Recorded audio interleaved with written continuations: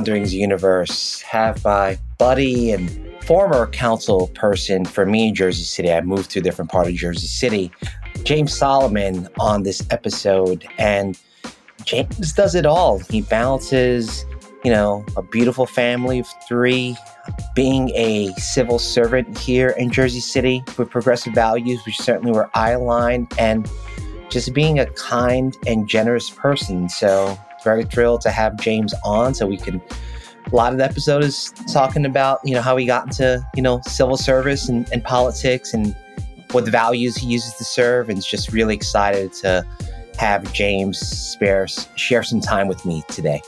Just so y'all know, I started a book publishing company called Leverage Publishing Group, and check us out at leveragepublishinggroup.com. We ghostwrite, edit, and publish first-time authors. Peace.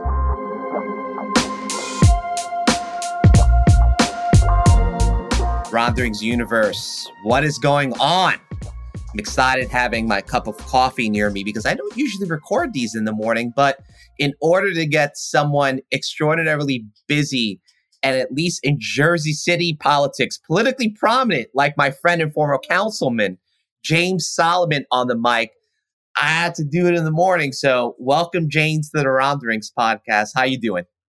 I'm wonderful, Ron. Thank you for having me. Absolutely.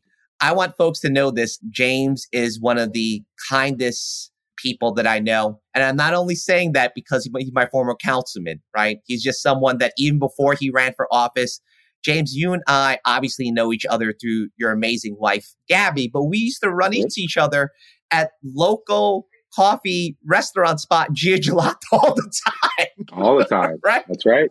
That was one of our go-to spots. Yeah. And so it's a couple playgrounds as well. Yes. So, yes. That's right. Yes, absolutely.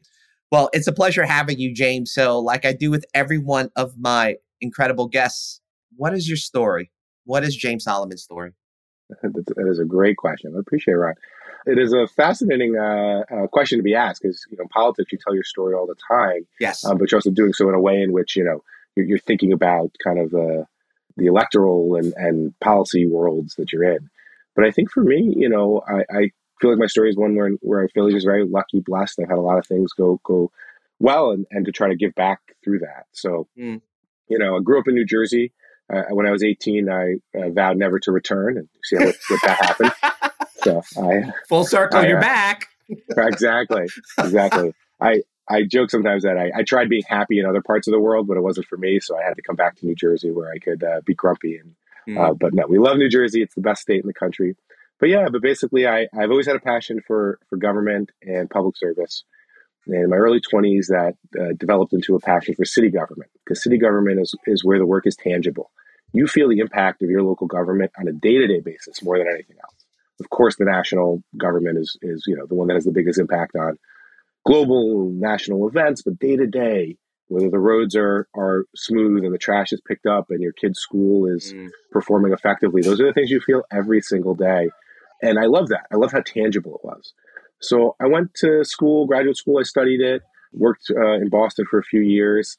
And then Gabby, my lovely wife, who you worked with, yes, moved us back to New Jersey, moved us back to my home state when she took a job here.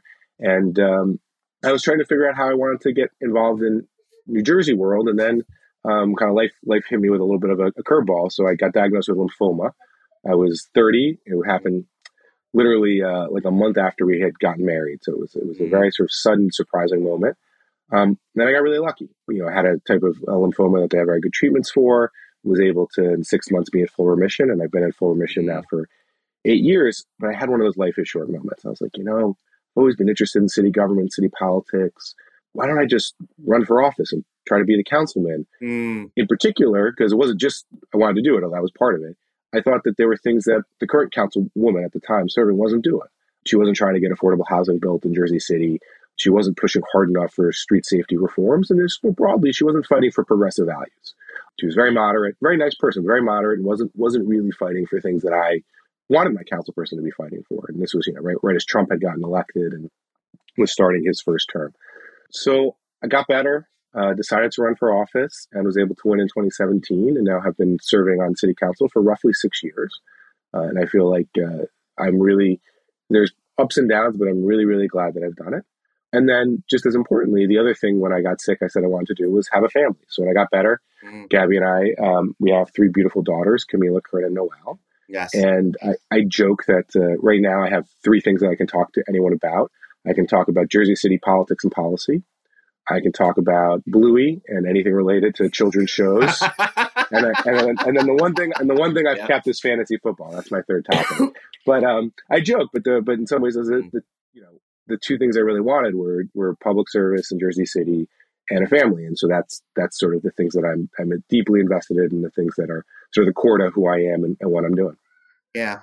So James, I didn't realize this. I had to check your LinkedIn profile. So anytime I talk to a guest, I get curious, like, I should check their LinkedIn profile, make sure I'm not missing anything that I might want to talk about in the episode. And I realized that we are Coro alumni. I didn't realize you did Coro in St. Louis. So I can't help but think that perhaps, and you can correct me if I'm wrong, some of your spark for public service started being a Coro alum in St. Louis. So talk to us about that part of your beginning of your post-college life. Absolutely. So, Coro is a leadership fellowship in 5 cities across the country. And I was in St. Louis when I did mine. And it places you in different sectors. You do private sector, or public sector, or a nonprofit sector.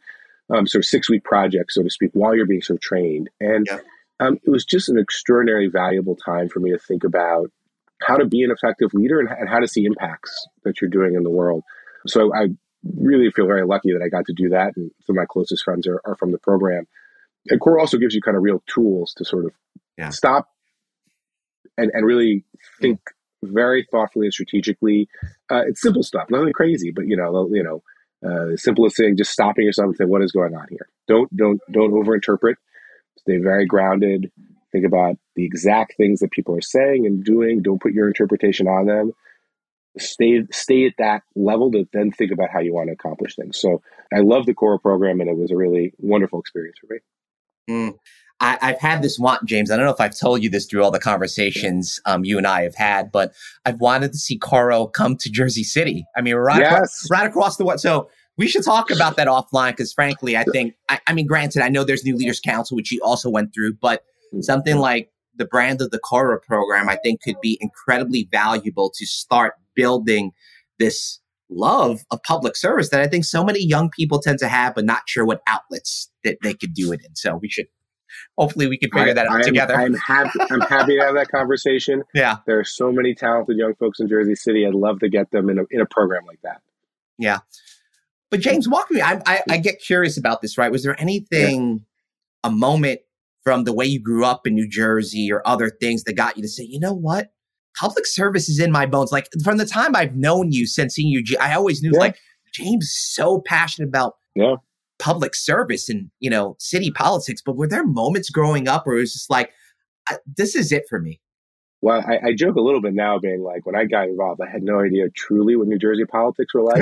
And there's like there's national stereotypes of what it is, and sometimes they're not far off. I got to be honest. Some of the moments have been nutty, but I think for whatever reason, I was always drawn to politics and public service as a kid, right? And in some ways, I feel lucky because I certainly know folks who have so many interests, but it was never clear. And for me, it was always just clear in a way that I just feel like I got lucky. So, I mean, I joke that, but it was true. Like when I was 12, I was fascinated by the 1996 Republican primary and, Bob Dole and Pat Buchanan. Holy goodness. It was so nerdy, but like, I was just fascinated by it. I was really interested in what was going on. So I always knew that this was a passion of mine. And it was right then in my early 20s when I did Coro program, when I taught a little bit in St. Louis, that it flipped to the focus on cities. Where I grew up in the suburbs. Suburbs are lovely places to raise your kids, but I do feel suburbs can be, particularly like kind of upper income suburbs are people remove themselves from the world there in a way, right? Yeah. And you're able to remove yourselves from kind of our country. And for me, cities are the places where we are all together and we have to make it work for better or worse. Yeah. And then I just loved how tangible city government public service was. if you're doing a good job or a bad job, right? People stop you all the time, right? In the grocery store, walking down the street, 99% I've of the seen you. time. You're like literally, no offense to Mayor Fula, but like you're like the Yep. mayor of downtown. People are Yeah. always like pulling you aside. It's like, Correct. It's a thing. And 99% of the time, everyone is super thoughtful and respectful, but Yes. they're asking for things for you to help them. And there are certainly, there's a service aspect to that, right? Where you have to be on and you've got to listen and you've got to process. But it's also a real gift, right? To get to help the community that you live in such a tangible way and then see it, right? Hey, we got the stop sign on that intersection. It is now safer, right? To give you an example, a block from where I live, a guy who see at coffee shops, to see a drop off for kids at daycare, his mother-in-law was hit by a car at a intersection that didn't have a stop sign. Jesus. And she ended up being okay. Had to go to the hospital, but no long-term damage as far as I believe. And, he was upset. He was like, why hasn't the stop sign been there? This intersection isn't safe. And, on our end, the realities of government, that there's too many things and not enough resources. But then you figure out how to push. And then, 4 or 5 months later, we got the stop sign up. That intersection is much safer.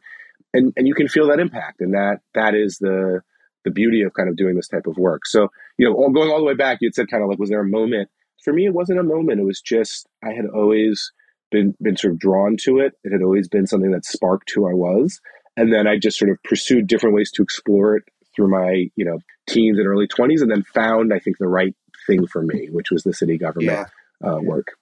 Yeah, James, something that's always struck me about you is your level of responsiveness. So if I rewind back in time to all the times I've ever interacted with politicians, growing particularly in New York City, which is a different political animal altogether. we won't talk about some of the things happening in my hometown city. Right? It's a mess, right?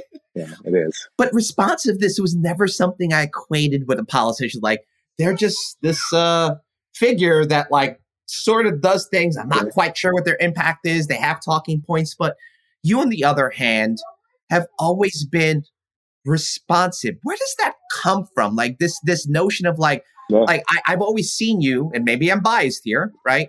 Is wanting to follow through with something that someone has asked you to do. It's not something that I think is common. So where does that come from for you? I appreciate that. I'll start with just a true thing, which is my responsiveness declines a little bit after each child. So we'd have three girls, and so he's a little bit less responsive. But so it comes from, I think, two things: one strategic and one personal. So the strategic one is I worked for 2 years for Mayor Tom Menino, who was the long-serving 20-year mayor of Boston. Yeah, and his nickname was the Urban Mechanic, and what that signified was he's going to fix every city problem. And he was known for just driving around the city, and if you saw anything out of whack, picking up the phone and being like, the pothole is not filled on Cass, this playground in Dorchester doesn't have a fence up. And I'm not sure it's the best system for the mayor to just be calling up people in City Hall and being like, this isn't here. But the core of it is exactly right, of city government, which is city government is that level where you're directly connected to people. And if you solve those little problems, they feel it and they see it. And then that builds trust between citizens and government. And then I think it allows you to do more things in government. It allows you to explore different types of policies that might be more, kind of, if people trust you, they're going to give you more leeway to do different things. Mm-hmm. So strategically, I think that is like the right foundation of city government. And then on a personal level, it's like the thing that draws you into the work is that ability to help people and solve people's problems. I think other folks may be drawn into politics a little bit more. They love the ideas, or they love the power and all those types of things. And look, everybody, is a mix of different things they want. But for me, the thing I can really get out of this, like at the end of the day, it's like, well, why do you do it? Given that there's lots of negatives to kind of being in political life, is that you really get to help people. And so for me, it's like, well, if you tell me something that I can actually solve that problem, that's great. That's why I put up with all the other stuff. So just as a human being, that's the thing that drives me. Yeah.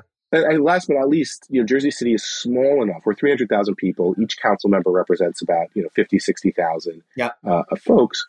That is a scale which is big, but it's small enough where you can really be a presence, right? If I had to represent 1 million people, you just can't do that, right? Congressional district of X 100,000 people, you can try, you can do your best, but the city level is, I think, the level where that is doable. Thanks for sharing that. It makes a lot of sense Yeah, from what I've known about you. And I appreciate yeah, just the level of that response in terms of, I didn't know that about Mayor Tommy's yeah, reputation. It made me think of where you spent some time. I think if I saw on your LinkedIn, you were an innovation fellow for then yeah, Mayor Booker in Newark. And yes, I know from my time working in Newark Public Schools with your wife, Gabby, that that yep, was certainly part of his reputation, the Superman thing. It was like literally yeah, like almost like, which may not, once again, strategically be the best approach for a mayor in a big enough city. And yet that level of being seen and heard, I think has its positives for sure. absolutely. And Mayor Booker did it in his way. When he was mayor, I mean, he was kind of the first, he was the first like great Twitter user, at least in local government. Yeah, He that's was, he right. was, he Oh was, that was gosh. his passion. It's different, yeah. He uses social media differently now, but that's the same core idea, right? He was using kind of a unique media strategy, I think, to communicate that. But like, hey, I'm going to go shovel out your house when you're caught in the snowstorm. Right. Again, probably not the like best systematized way to solve these Right. problems, but it does convey a core point, which is I'm here to serve you. You reach out to me, I'm going to find a way to solve your problem. And that means I'm literally going to dig you out. I'm going to go dig you out of the snowstorm. And he did it really, really well. Now, the work I actually did for him was actually trying to create the system. So we were basically trying to do what's called Mm. City Stat, which originated in Baltimore in the 2000s, but basically using Huh. kind of data and performance analysis to, you know, Mm. yes, we filled this one pothole because somebody called us, but did we fill hundreds of potholes in ways that were, up to par? So that was the project that I worked on for him when I was there. But yeah, I think that's right, and it was a great experience. And I was only there for a short period of time, but loved the work. Yeah. So James, you're also a teacher. I know that you have a number of adjunct professorialships, if that's even the Yep, right way to say that. Talk to me about your teaching and what that does for you. I love it. So I teach, depending on the semester, maybe one course, maybe two courses. But I teach, and I have taught at three Jersey City universities. So New Mm. Jersey City University, St. Peter's University, and Hudson County Community College. Mm. And it's kind of the first thing that I kind of found a job doing when I moved to Jersey City, back when Gabby got her job in Newark, and I was sort of figuring out, hey, I left my job in Boston. The important values point of, I wanted to support her career and her job. So I came to Jersey City and figured out what I was going to do here.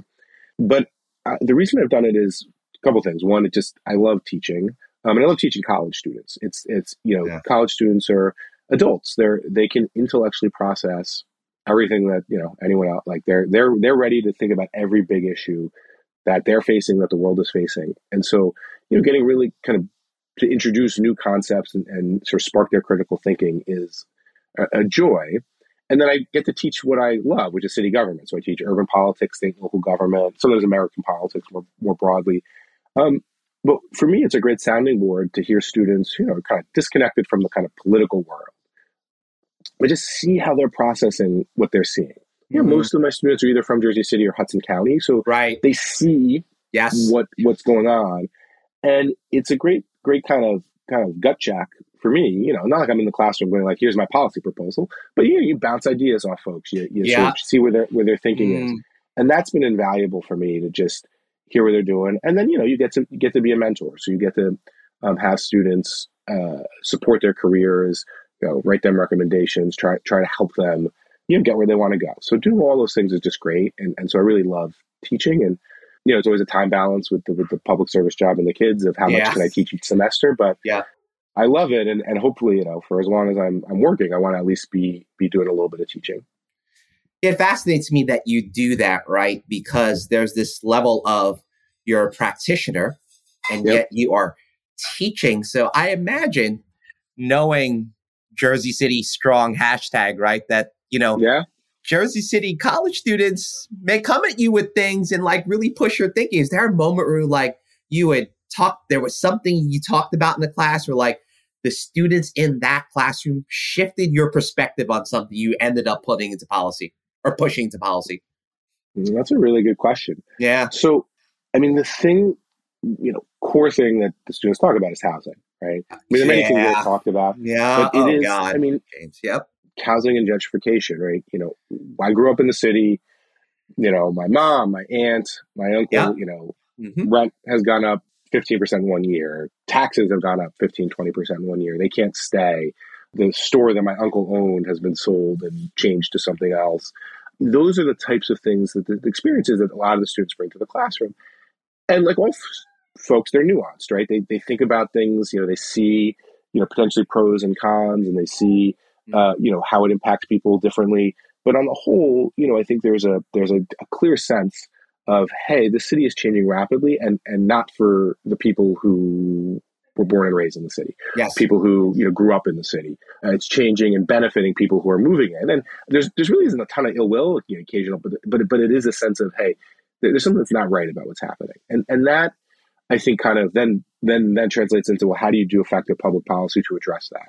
So, a couple of initiatives that I've worked on is, we worked on a bill to regulate Airbnb and short-term rentals. Again, we think Airbnb is a good thing for people to do, but we wanted to end with sort of what we were seeing in Jersey City was sort of basically, kind of corporate sort of shadow hotels. I'm going to buy 100 units or rent out 100 units and all turn them into hotels. So this is not, I'm renting out my basement apartment or I'm renting out, my house when I go on a summer vacation if I'm a teacher. This was, sort of taking housing units off the market and turning them into hotels at a wide scale. We worked on a right to counsel bill that we just passed this summer. So guaranteeing tenants access to an attorney if they face eviction or the landlord is failing to maintain the habitability of the apartment. Not dealing with a rodent infestation, not fixing major appliances, because we are seeing, obviously, landlords trying to push tenants out so they can raise the rent on the next tenant based on the way our rent laws are written. So like those policies sort of come from many ways talking to students. Yeah. Hearing what they're thinking and feeling and how they're seeing where the city is going. So I think that has been part of it. Yeah. I think the other piece of it too is, you're in the political world, and so you sort of get used to the way politics are done. And then you kind of come back to the students and they give you this sort of cross-eyed look of like, that's nuts. Like, that's not, right. What are you talking about? Right. Especially in New Jersey where kind of the machines are so strong. So I was explaining to them how a certain elected official has a certain law office and gets millions of dollars of contracts because people are hiring his law office to curb influence with his public service. Yeah. And like, that's just like a thing in New Jersey. It's a thing in lots of states, I should say, like lots of politicians. Right. But New Jersey has a lot. And, you sort of, there's no way that this is the way it should be. Right. Yeah. And you explain this to the students and they're like, wait, are you telling me that he's just getting personally millions of dollars every year in law contracts just because of his public position? And I'm like, yeah, that's kind of what's happening. And they're like, okay, well, like, that doesn't sound like the way we should be. And I'm like, you're right. It isn't the way it should be. New Jersey, for the non-New Jersey listeners, we have a ballot system. We're the only one of the 50 states where county parties can basically rig the ballot through the ballot design and award the preferred candidates what's called the ballot line. Studies have shown that it basically gives candidates up to 38%, or on average 38% advantage over their opponents, which is extraordinary advantage, right? You try to get to 50, if you get 38% at the start, you're a long way there. Yeah. And again, you kind of have to explain to students, like, this is actually how the system works here, right? We have these entrenched political machines. And, again, there's so much pressure when you're in the system to just sort of acquiesce to the system as it is. Mm-hmm. And they're a really great check on that, to say, look, no, that is a I don't want to curse on the podcast, but it's like, that is a screwed up way to run a political system. And when you explain, you get their take on it, and then it kind of reinforces, my job to help, fight and push back against that. Yeah. I mean, it fascinates me, right? Because I imagine from you studying politics in college to being that Coro Fellow in St. Louis, and then now teaching it and practicing it, and like, what things did you learn on the job that were different than what you learned from like being in school and like being in the fellowship there? You're like, whoa, I wish I'm now taking that back to teach these things because people need to understand this is the way things really run. Yeah, that's a great question. So the first is just like a clear-eyed definition of power. And then examples of how power is exercised. I look back at my kind of collegiate and even my a little bit less grad school, but both. I look at kind of my collegiate and grad school public policy educations. A lot of really valuable discussion of what's good public policy, and you need that because if you're in public service, and you don't have a sense of what good policy is. You're not going to do good and not do right by folks. But too often the conversations are really devoid of like a real hard look at how do people acquire power and what do they do with it. And, I teach my students, literally it's the first class I teach every student, no matter what the course is. It's just like definition of power, the ability to do. And then we talk about different aspects of power, organized money, organized people, and then the rules of the system. And then we use examples throughout the course of how people acquire power and then how they use it. And that's the thing where I don't think, looking back, that's not true. There were 1 or 2 courses, but it was the exception to the rule. Yeah. Power was not at the forefront of every piece of political education, and it should be, because power is, the drive behind political life. And then the whole point is like, well, how do you acquire power ethically and use it ethically while you're also being effective in doing it? That's the true challenge of public service. Yes. Right? It's not to pretend power doesn't exist or hide behind it. It's to understand it, acquire it in an ethical, thoughtful way, and then use it effectively. But I do feel like that was missed in my education, and it's a thing that I try to bring to the classroom. That reminds me so much of what I learned in Coro Leadership New York, that the very tenet of the Coro education was teaching the power and privilege analysis of city government. And when I went through Leadership New York, I mean, it was like eyes wide open. First of all, looking at budget, that the budget is the way to understand what city government's priorities are. And a budget of any entity or any person is to get a sense of their priorities without even talking to them. But secondly, how those priorities come into existence then becomes the understanding of how power and privilege manifests for those things to get locked into budget and starting to get locked into the systems of city government. That's right. And you talking about how much like you're trying to do with affordable housing, I would say that as a Jersey City resident, that's something that I certainly have privileged being a homeowner here in Jersey City with my missus, but watching the tenor of Jersey City now, year 15 that I've been here, Jersey City feels different because it is. It's such a different feel. And I personally, as a citizen of Jersey City, go back and forth between, I don't know if I want to go back to 05 Jersey City when I would walk down Columbus Drive and be like, ooh, this is a lot unsafe, right? Or the perception of feeling unsafe, right? To today where it's like, oh, I generally feel like I could walk around most times at night or during the day. Yet at the same time, I watch what has happened where I'm like, wow, stuff is so much more expensive. The feeling, and I'm sure, James, this is something the history of downtown. I mean, the history of downtown and, just folks who've been around, especially, I would say, the Latinx population that used to be such a big part of downtown. I've just seen like it's frayed. Yeah. So, I mean, how are you like thinking of addressing that, like in your current role, and like what are some of the restrictions you even have in your role to do that?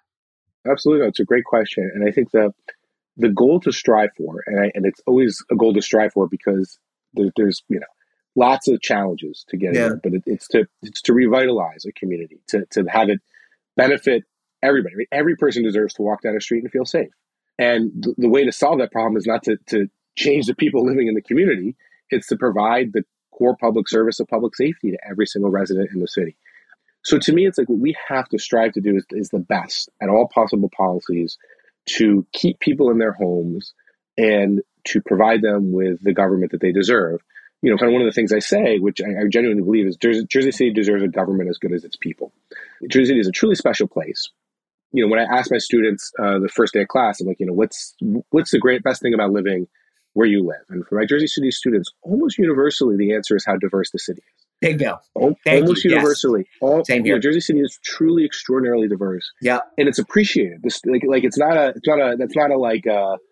slogan that, folks in City Hall like. It's actually a thing that you ask people who grew up here, what's the thing you love the most about the city? That comes up for so many of them. And so what we have to do is put all the policies in place to preserve it. So on my mind, that's, housing policy.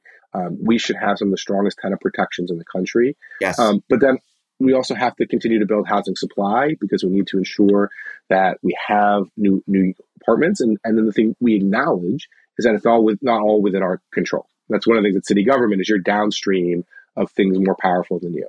So we can't change New York City's policies. New York City's policies may push gentrification to Jersey City, makes our job harder.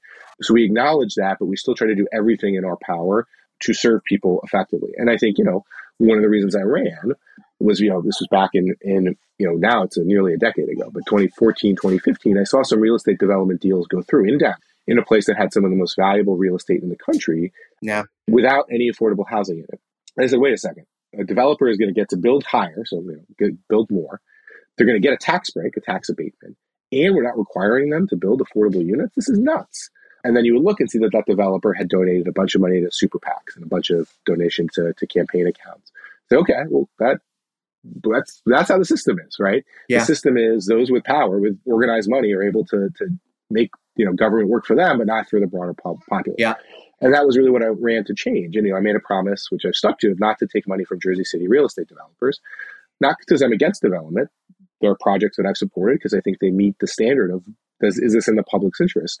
Yeah. But I'm not willing to just let folks get what they want or kind of game the system, which is what I think is you've got to push back against. So I think that gets to kind of hopefully the core of what you asked of how do you serve people in the city as it changes? How do you do everything in your power to make the government work for them? Yeah, and so I've just totally admired your stance on not accepting money from Jersey City real estate developers, because as a citizen and someone who follows a lot of stuff nationally, particularly in the world of K-12 education and social impact, I think something that I will say that's obvious to you may not be obvious to our listeners is that what I've observed within Jersey City is that it is really hard to accumulate power and money in Jersey City if you don't get money from the real estate developers. That's just something I found out through a lot of different ways, particularly through a nonprofit that I know about, what I will not name, was looking at Jersey City as a potential place to come. And because the way the philanthropy works in Jersey City, it's either real estate development or bust, they looked at the analysis and said, I don't think we should come here, which absolutely broke my heart. Offline, we probably talk about who that is because you probably know who it is, right? And it's just something where it's like, I mean, I'm going to ask the helpless citizen, how do we change that, James? Because it is something that I watch and I go, it's one of the things being a citizen here in Jersey makes me feel really helpless of well, how do you fight that and change the diversity portfolio of how power is manifesting in Jersey City? Because that's something that's always bothered me. Yeah, it's a great question. Every place you have to do your, political economy, power analysis. And for, very interesting historical set of reasons, Jersey City's main industry is real estate development. And we don't have big, kind of industries. We have, different corporations here and there, but real estate is the dominant player here. And it creates a really interesting political dynamic, particularly because, any place, real estate and government tend to be intertwined with each other. So for me, it's how do you do it? One is just, whenever you can, try to support kind of broader civil and civic society. We will be better 20, 30 years from now. That was a long time frame. The more organizations you can build up that have some degree of independence, that have their own power bases. And then we have had a really wonderful community organizing group called Jersey City Together that has gone to the religious institutions of New Jersey and organized to fight for affordable housing, to fight for the interests of kind of the working people of Jersey City. And they've been very successful at getting certain policies through. So, you have to do community organizing. You have to organize in communities. And then I do think you have to have elected officials who are genuinely committed to the public's interest, right? You're going to have to work with whoever, but you gotta make sure that, it does, I do, I'm obviously an elected official, so I have a stake in believing this, but I truly believe it doesn't matter it matters who you elect. No one's going to be perfect. Everyone's flawed, but you have to elect people whose fundamental orientation is towards service and not towards self or not towards power. That those are parts of it. Everyone has an ego. Everyone is trying to accomplish things, but so that to me are the ways you push back. But understanding you're not gonna change a system in a fell swoop, which is an important understanding because oftentimes reformers will come into city government, pronounce grand pronouncements, and then as soon as they get in office, be like, oh well, sucked into the machine, right? He gets exactly. He gets sucked in. So you have to walk in with an understanding of I'm fighting for change. Here's my vision. But we're on a path to get there, not I'm just saying these things and then tomorrow I'll be off to do the next thing. Yeah. So I could talk to you about politics all day, James. And you did mention something earlier that used to be a past love of mine for 7 or 8 years. And it's not kids programming. I'm not asking about that. And I would ask you about family, but I'll ask you about that later. It's fantasy football. Who's on your fantasy football squad? So I have what's called a dynasty team, which is where you keep the players every year. Oh, and wow. that is Different concept. that is as nerdy It as you is. can get. It is, And man. I love it. I love it Yeah. because you can you're strategic. You know, like if your team is bad, you try to kind of trade away your older players and you build for youth and things like that. But my core player, I got Saquon Barkley as my running back. You know, tough season, but last year he brought me a championship. And then a wide receiver, I have Justin Jefferson. Again, last year, phenomenal, best receiver in the league. This year, injury plagued. So it's been a tough year. I'm 4-7, so this year didn't go well. But last year I won. I won the championship last year. Mm. And how did you opt into this dynasty league? Who do you do it with? So it's a high school friend of mine, a guy named Mike Esterbrooks. He Okay. probably started creating the league like right around when we were in college and would hang out, you know, when we were back on winter break and things like that. So the league's been going on for a while now. And, you know, I think we started as just like a regular league year to year. And then he's like, hey, you know, you guys want to like do it a little more serious? And we did it. And then over time, people come and go. So I've actually added some friends of mine that Mike doesn't know to the league. And he's got some of his friends that I don't know. So it's kind of a cult, kind of a random potpourri of guys who like football. And it's a funny group of guys. And, you know, I love fantasy football. So it's a fun thing to be a part of. And, you know, I get to check the scores every Saturday and every Sunday and see how it's going. Isn't it crazy to think like it changes the way you watch football because you equate everything into the fantasy football point system? That's right. So yesterday I wanted Dak to hit Jake Ferguson, who's the tight end for the Cowboys, which is my tight end. And he got a lot of touchdown passes, but Ferguson only had one catch. But it does. You watch you're like, where's my guy on the field? Like, is the play coming to him? You know? Yeah. You do watch it with that lens. So makes it funny, but all in good fun. It gives me interest in the game. I'm a big Steelers fan. So when the Steelers are not playing, it gives me a fun thing to watch for. How did you become a Steelers fan growing up in New Jersey? There's a story there. Yeah. Well, look, I feel like I escaped the Jets. I feel like with respect to all my friends who are Jets fans, I know with respect to all my Jet fan friends, I feel like I dodged a bullet there. It's a very silly story, but basically when I was 6, I had a favorite baseball player, a guy named Wally Backman. He played for the Mets. Oh, of course. Second baseman. Utility infielder, yeah. He was on the 86 championship team, and he got traded to the Pirates only for a short time. But I was mad that they traded my favorite player. I was like, he's my favorite player. I can't go to Shea Stadium and watch him anymore. I gotta root for the Pirates now. And then like a year later, he got traded from the Pirates. But I was like, you know, this was like the early 90s. It was the last time the Pirates were good for a sustained period of time. The Barry Bonds, Bonilla, Van Slyke years. Oh, Van Slyke, that's right. Doug Drabeck. Yep. So I was like, I was like 6 or 7. So I was like, I'll just root for the Pirates. And then I just sort of became rooting for the Steelers and the Penguins. So I'm a Pittsburgh sports fan. Yeah, like the Steelers, the Penguins, and the Pirates are my 3 teams. Well, Pirates are the Jets of baseball. So they're rough. But I'm not. The good news is my two big the sports I played growing up, the sports I'm passionate about are football and hockey. So I've gotten very lucky. The Steelers and Penguins have been really fun teams to root for. What a fascinating story to see. Since one of my best friends has been a huge Patriots fan, and a lot of that had been centered around Tom Brady. And other than that, like she's a huge New York sports fan. So I always give my friend a lot of ish. I'm just like, you're a traitor to your city. She's like, that's right.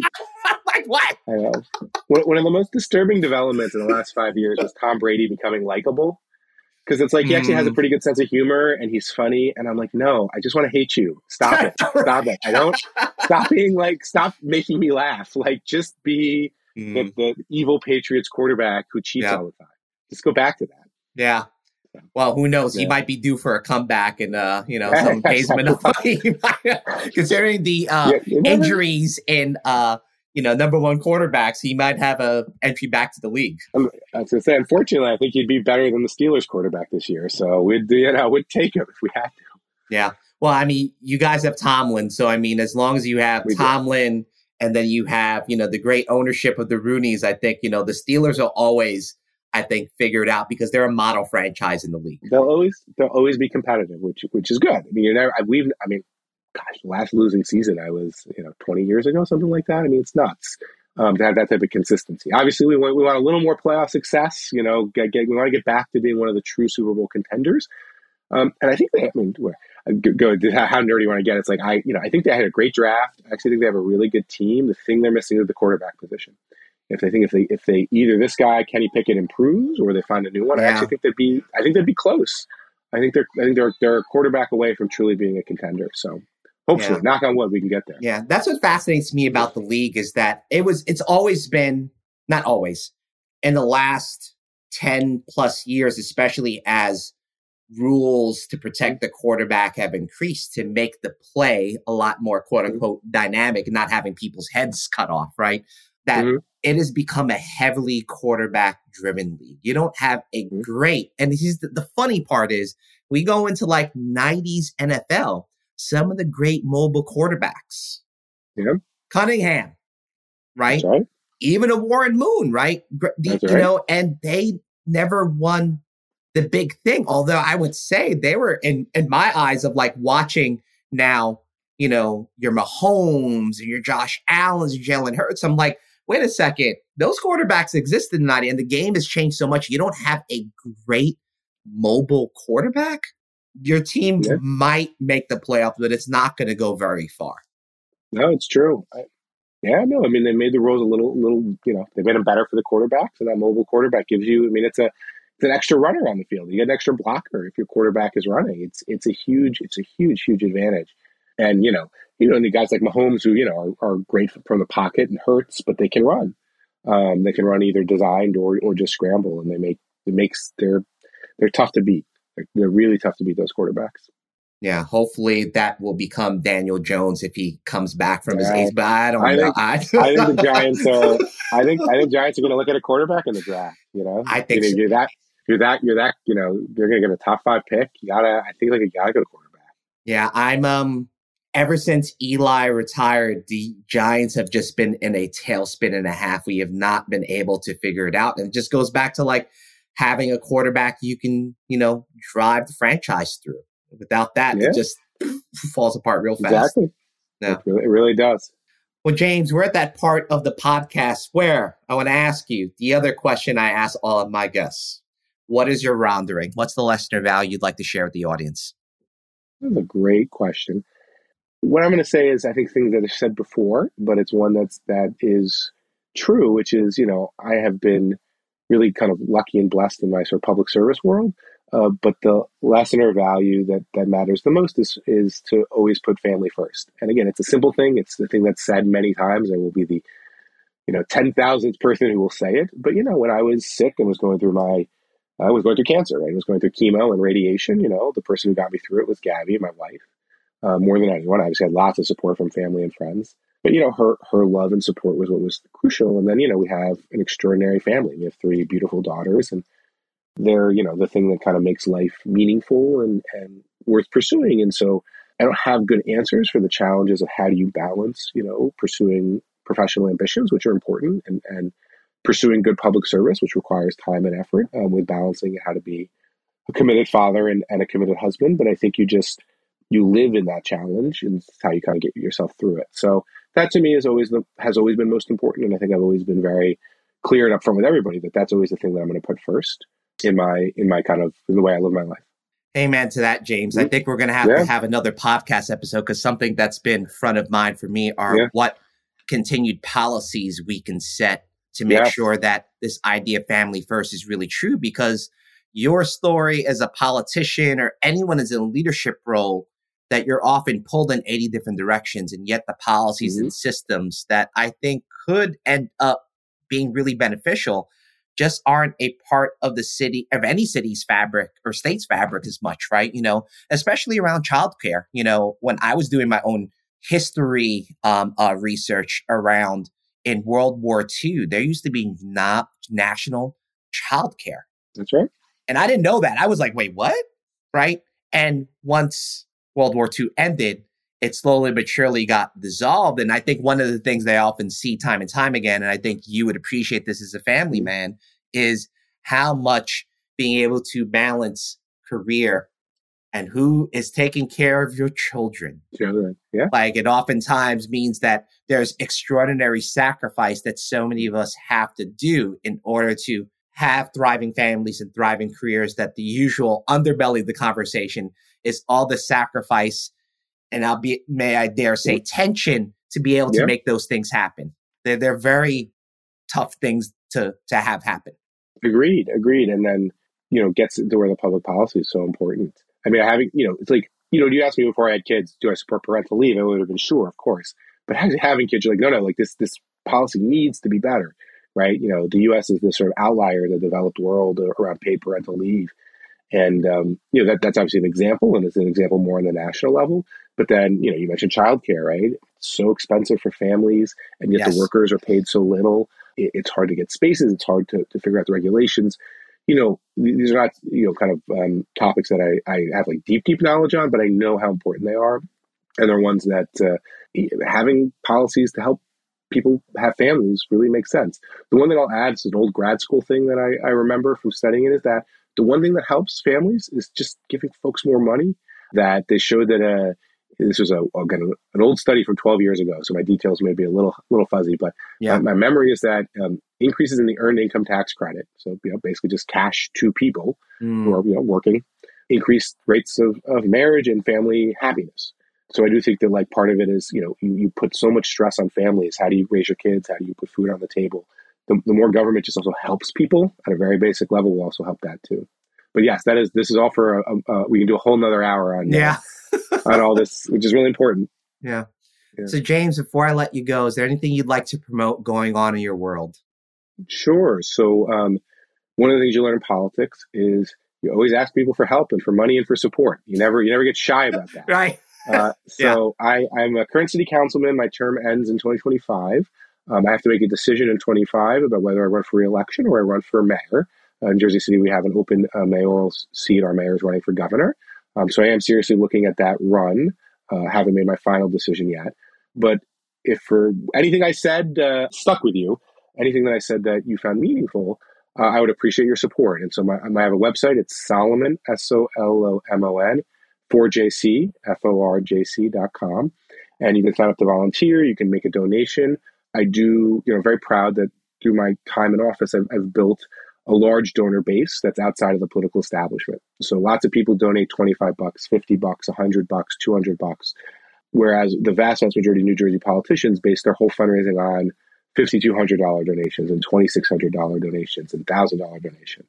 And I certainly get a few of those, but way less than the average politician here. So if you're able to make a donation or you want to sign up to volunteer or you have a policy idea you want to send us, please go to the website and let us know. Awesome. James, selfishly, I will put this in the public. I hope you do run for mayor, but I know there's a lot of calculus to figure out for that. Very calculus. I will wait for whatever you decide and support you and your beautiful family either way, whatever the decision that you make. But James, thank you for spending time with me this morning to talk on the Ron the Rings podcast. I'll certainly see you in the streets of Jersey City for sure. And Ron the Rings universe, as I tell you all, in the words of Coach Prime, who I know folks are down on, but I don't bet against Deion Sanders. Let's be clear. And I've been saying on every podcast is we keep coming on this podcast. More amazing guests like James Solomon keep coming on this podcast. So keep listening, keep supporting, and peace out, y'all.